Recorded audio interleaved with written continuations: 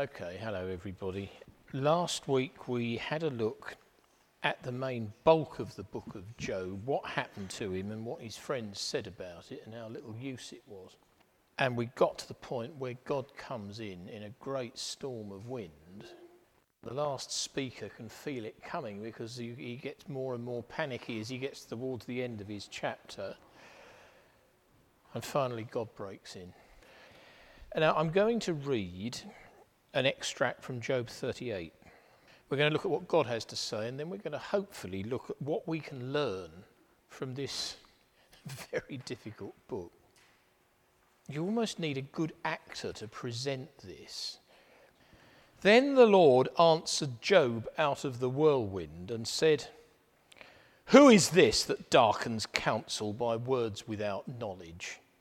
Gird up your loins like a man. I will question you, and you answer me. Where were you when I laid the foundation of the earth? Tell me if you have understanding. Who determined its measurements? Surely you know. Or who stretched the line upon it, measuring line, that is? Or on what were its bases sunk? What's it built on? Or who laid its cornerstone? When the morning stars sang together and all the sons of God shouted for joy." Lovely picture. Or who shut in the sea with doors when it burst out from the womb? When I made the clouds its garment and the thick darkness its swaddling band, prescribed bounds for it, set bars and doors, and said, "Thus far shall you come and no further, and here shall your proud waves be stopped. Oh, have you commanded the morning since your days began? Caused the dawn to know its place, that it might take hold of the skirts of the earth, and the wicked be shaken out of it?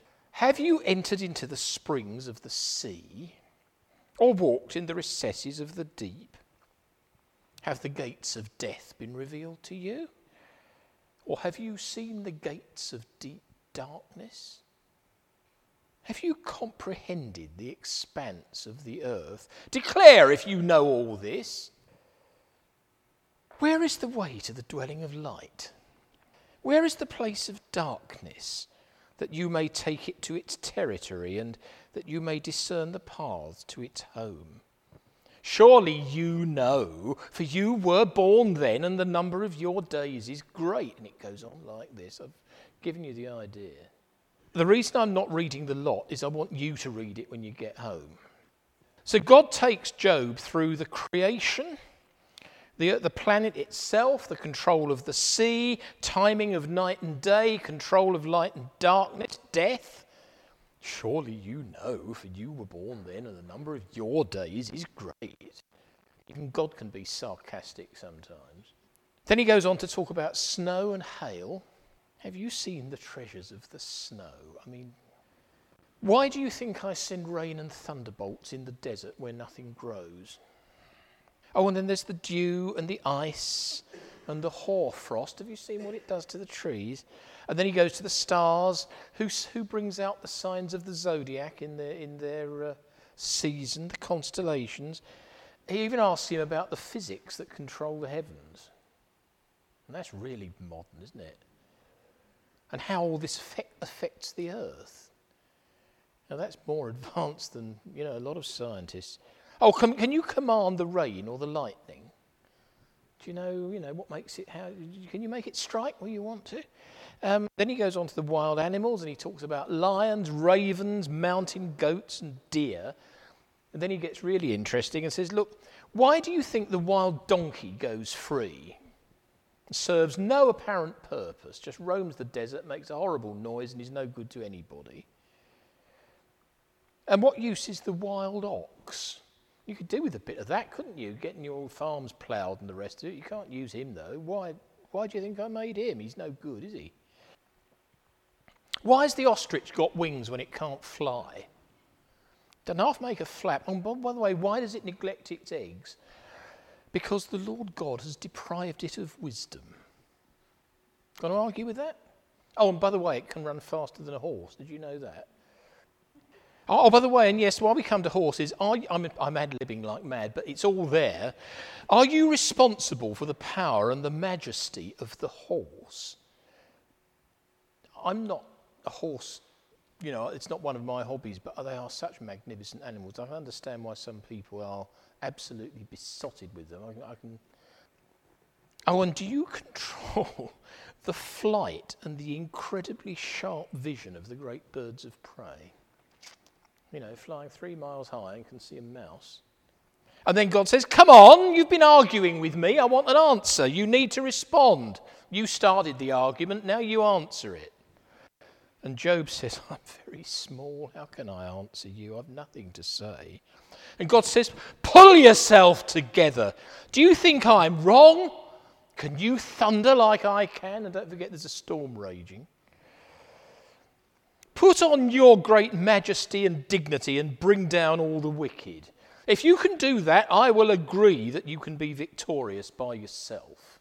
One of my commentaries points out that he then goes to some of his enormous jokes, God's enormous jokes. And he talks about the crocodile and the hippopotamus. The crocodile is generally known as the Leviathan, and the hippopotamus is generally rendered something like Behemoth, which is an old Hebrew, but it's generally thought, it's the hippo and the crocodile. And talking of the jokes, God's jokes, there was a wonderful writer 100 years ago called G.K. Chesterton. He's quite a bookish sort of writer. And he was a Roman Catholic, but he jolly well knew God. And Chesterton writes about this. It's one thing to describe, if you're writing a book, an interview with a gorgon or a griffin, a creature that doesn't exist. It's another thing to discover that the rhinoceros does exist and then enjoy the fact that he looks as if he didn't. Now that's thinking, isn't it? So God says, can you do anything at all to manage a hippopotamus or a crocodile? So will you bring him along on a lead for your young girls to play with? And in the end, Job starts quoting himself back to God. And he says, yeah, I really did say all that to you, didn't I?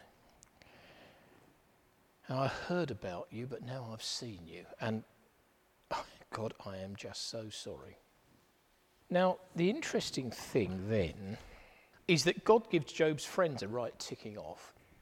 He doesn't include Elihu in this. He talks about the three, the old wise people, Eliphaz, Bildad, and what was his name, Zophar, the ones who knew all about it and how Job really must be a sinner because it's only the sinners who suffer and it's the righteous who live wonderful lives. And Job has to point out to them halfway through the book that actually some of the godless have a flipping good time. And they do, don't they? And Job has complained. We've read Job's complaints. But God says to the friends, you have not spoken right things about me like my servant Job has. So he didn't mind Job being rude about him. Isn't that interesting? What can we pick out of Job for our own benefit? Well, I've got a number of things jotted down. One is that if you are presented with someone who is suffering, it is far better to listen than to talk, especially when there's nothing much you can say, especially when we think we might have some reason. If you hadn't done that last week, it wouldn't be hurting now, this sort of thing. But if they're really going through it, it's one of the hardest things I've had to learn from my wife, who's a counsellor. Be a better listener. Because the temptation is either, I had a friend that, I happened to they don't want to hear about your friend, they want to tell you about themselves. Or, that happened to me, and you know what the answer is? They don't want to know that you've got some stupid answer. They want to unburden you. Listen. Next point. We live, and have done in our society for a couple of 100 years, under the influence of a movement called the Enlightenment. The point of saying that is, the Enlightenment was when philosophers and scientists in the infancy of science developed this theory that we can look into things and we can understand everything if we look long enough. We can dissect the human body We can find out how it works. And I mean, medicine has benefited a lot from that sort of thing, and it's been beneficial. But it goes off the rails where it says we can understand everything if we look hard enough and long enough. You can't. But Job also teaches us that when we see God, we won't need to ask. And that is not the same as saying we will find out what it was all about. I don't think we will, but we won't need to. And I came across a most wonderful quote from Martin Luther. You remember the great reformer who started the Reformation? Roman Catholic Church in his day was hopelessly corrupt and controlled everything. And Luther was a very, very blunt-edged monk who jolly well saw through it all. And he quotes the question, what was God doing and where was he before he created heaven? Now, you get this sort of question from people, don't you? And St. Augustine said that since God created time along with creation, the question doesn't mean anything because there wasn't any time before creation. So before creation is a meaningless statement. Try and work that out. But it does mean you don't need to bother with the question. But Luther, when someone asked where God was before heaven was created, Augustine answered, he was in himself. When someone asked me the same question, I said he was building hell for such idle, presumptuous, fluttering and inquisitive spirits as you. I love that, don't you? You know, there's a certain thing about God that ought to put us all in our place. Yes, we can come covered by the blood of the Lamb. We can come invited by Jesus into his presence, but never let us get over familiar. Let's remember. One question that the book answers absolutely thoroughly is, do the suffering always deserve it? And the answer is absolutely no. All right, you can sometimes see people who've brought some sort of calamity on themselves. That's a different question. But Jesus himself confirms that we are not given the answer to why some people suffer without deserving it. There had been some, this is in Luke 13 somewhere, there had been some atrocity committed by Pontius Pilate. First time we read of him in the Gospel, sometime before Jesus came before him. There were some, the verse says, who told Jesus about the Galileans whose blood Pilate had mixed with their sacrifices. Now, we don't know anything about that incident apart from the reference to it in that particular text. And it was a pretty awful atrocity, and it would have violated Jewish people's religious laws and everything. And Jesus said, do you suppose that they were sinners more than all the other Galileans, and that's why this happened to them? No, I'm telling you, they weren't. And what about, says Jesus, do you remember the tower in Siloam that collapsed the other week, month, whenever? We don't know anything about that incident either, but it had obviously been in the Jerusalem news. What about those 18 people that died when that tower fell on them? What about the 2 people killed at London Bridge? Do you suppose that they were sinners above all the people at Siloam at the time? And Jesus says, I tell you, no. How many things, important things, does Jesus say in the Gospels where he says, I am telling you? Truly, truly, I tell you, I am the way. And when he says it, it's something vitally important for emphasis. And he says, I tell you, no. But unless you repent, you will perish as well. It puts you on the spot. It's terribly easy to stand back and say, hang on a minute, you answer me the question about all those suffering people over there, and then I might just believe. I know you've got past that. Don't worry, I'm not accusing you of it. But you see, it puts the thought process in order. Okay, Jesus doesn't give any answers either, neither does the book of Job, why people suffer without deserving it.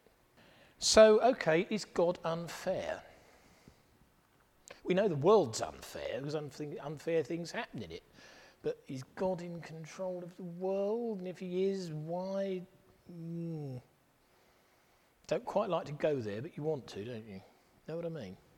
Now, there have been, because, he never explains even what he was up to. And eventually, Job gets God's blessing again, and he has another wife, and I think his wife stayed with him actually, but he had more children and became very rich again and, died a very successful man. But God never told him what he'd been playing at. Never. Some people have tried to say, look, the world is so unfair, there can't be a good God. Okay, if there is no good God, where did we get our notion that the world ought to be fair? Do you see what I'm saying? Just suppose it's all, I was looking at a programme on the late Jonathan Miller last night until I turned it off. Famous opera director, playwright, theatre guy, critic, music lover. One of the original Beyond the Fringe review in the 60s, if you're like me, that old. Quite famous guy, absolute atheist. We now know that there was no special creation. We know that it was all, I forget what he says it was, but whatever it was mighty clever, but it wasn't God, And I turned it off because we've got that sense within us that things ought to be fair. And if evolution was true, if I feel like nicking your handbag, I'm going to nick it. Why? It's me, it's just I want to. No sense of wrong or fair. You've got money in your pocket, haven't you? Hand it over or I'll slug you one. That's if there is no God, there is no right or wrong, there's no fair. So it's very deep within us. Why? And it's a lot deeper than just the milk and water sort of, working for the greater good of mankind idea they try and sell you. That doesn't butter any parsnips, not with me anyway. And I mean, do you remember, who has seen the film Bruce Almighty? Good. Right, you remember the proposition? About the only serious film Jim Carrey has probably ever made, I should think. And it is serious underneath all that. I'm going to be God. Right, you're going to be God. I'm going to answer every prayer with a yes. And he gets a mountain of emails every day. And he's saying, yes, yes, yes, yes, yes, yes, yes. And the film then deals with the chaos that ensues when everybody's had exactly what they wanted. He wants to come to Cornerstone. I'd far rather he didn't because I don't like him. Sorry, Danny. But I don't like him very much. So we're both going to get our prayers answered and we're still going to, etc. Sorry about that. It was a stupid idea. And then Mr. Chesterton again. If God didn't exist, there'd be no atheists. Work that one out. I love it. It's just right too. So the world's so unfair there can't be a good God. That won't really do. When you think of why we insist in our minds that the world ought to be fair. Base it on the goodness of God and you've got the puzzle we've got in Job, but at least you've based it on something. So there was a rabbi once, a recent, not a New Testament time, who taught that God was fair, but he was powerless to stop bad things happening. I discovered looking at my commentary. But you see, that doesn't consort with what we've just read in Job 38. Where were you when I laid the foundation of the earth? God powerless doesn't work. There's a very thought-provoking book by the writer Philip Yancey, who is worth reading whatever he writes, called Disappointment with God. And he says in that book, don't mix up life with God. There's no query, life is unfair. The usual saying is life's a bitch, but you'll forgive me. You know what I mean. It's a commonplace. Jesus never denied the unfairness of life. Why didn't he feed the 5,000 every day? That's what they wanted and he wouldn't have it. Why did he only heal one man at the pool of Siloam? Why, you could go on. Jesus makes no apology. And the world is broken. I think what you have to say is that when Adam succumbed to the temptation of the devil, he broke the world because the whole thing was supposed to be under Adam's dominion as God's representative, working in harmony with God who came and walked with him every evening. And Adam broke that. And when it says, as God said to Adam, the day you eat of it, you will surely die. Adam didn't die physically, but he died spiritually. And it affected the whole of creation. I mean, God's promised a new heaven and a new earth because, meanwhile, and he's not done it yet because he's delayed judgment for people to come to him. That we do know. If you sum up, says one of my commentaries, the book's response, Job's response to the question of how do I handle my own suffering? Because we've all been through it, might be going through it now, might be nearly impossible, and we all know what it feels like, even if it isn't happening now. And he says from Job, when it first happened to Job, don't forget it happened to Job in two stages. Firstly, he lost everything he had. And he said to his wife, the Lord gave and the Lord takes away. Shall we receive good from God's hand? Shall we not also receive evil? And refused to blame God. But then the devil was promoted to give him that loathsome skin disease. And that jolly nearly broke him. So the thing is, says the commentary, try to accept God's will. And if that's impossible, speak to God about it, tell him everything and shout your head off. My words, not the commentaries. But come right out with it. I've often thought it's a mistake to try and be polite with God in prayer. Look at the Psalms. Here we are again. This is the last time I was here. You know, wake up for goodness sake, can't you see what's happening? The Psalms are full of it. And God put them in his book so he doesn't mind. And often we pray, and Lord, you know, if you really don't mind, it's sort of Nigel Havers' approach to prayer. Do you know what I mean? Yeah, well, it would be most awfully good of you if you could, and then jolly well get up there with your knuckles and pray. I'd love to play you a piece of French organ music that makes the point, but never mind, that's for another time. So don't mince your words in prayer. But one last thing. Oh, and dear old Chesterton. The riddles of God are more satisfying than the solutions of man. Difficult if you're the one who's suffering, but he's got a point. But I think the thing at last that I want to bring out is that in Scripture, Satan is always under God's authority. And I felt a bit hemmed in since I wrote that in my notes. The notes, I roughed them up a bit for tonight, just earlier on. But the whole thing was written before I came last week. And I've been conscious that I'm going to be looking over my shoulder a bit. But it's true. I don't think he likes me telling you. Satan cannot do a thing without God's permission. So you're going behind Satan's back in praying about it. Oh, and the other thing that comes out of, is it the Freedom in Christ course?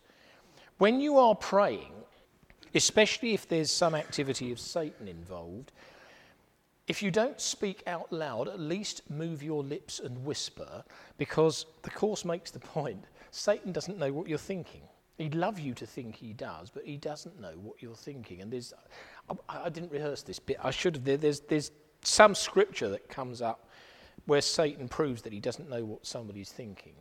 So just use words, and he'll hear all right. He would like us to think he has almost equal power with God, but no, he hasn't. There was a famous evangelist in the Pentecostal church called Smith Wigglesworth, who died in 1947. Died the year I was born. And he said to have woken up in the middle of the night to find Satan in his bedroom, looking absolutely terrifying. And he said, "Oh, it's only you," and turned over and went back to sleep. And in a book he wrote, "Great faith is the product of great fights. Great testimonies are the outcome of great tests. And great triumphs can only come out of great trials." But that's roughly, I think, how we have to leave Job. What I've suggested we look at is, what might you have said to Job if you'd been one of the friends? Has looking at the book of Job changed your view of God? And if so, how? Has looking at Job helped you personally? And if so, how? It'd be nice to have some easy questions, wouldn't it? But those, given the book, you're a bit hemmed in.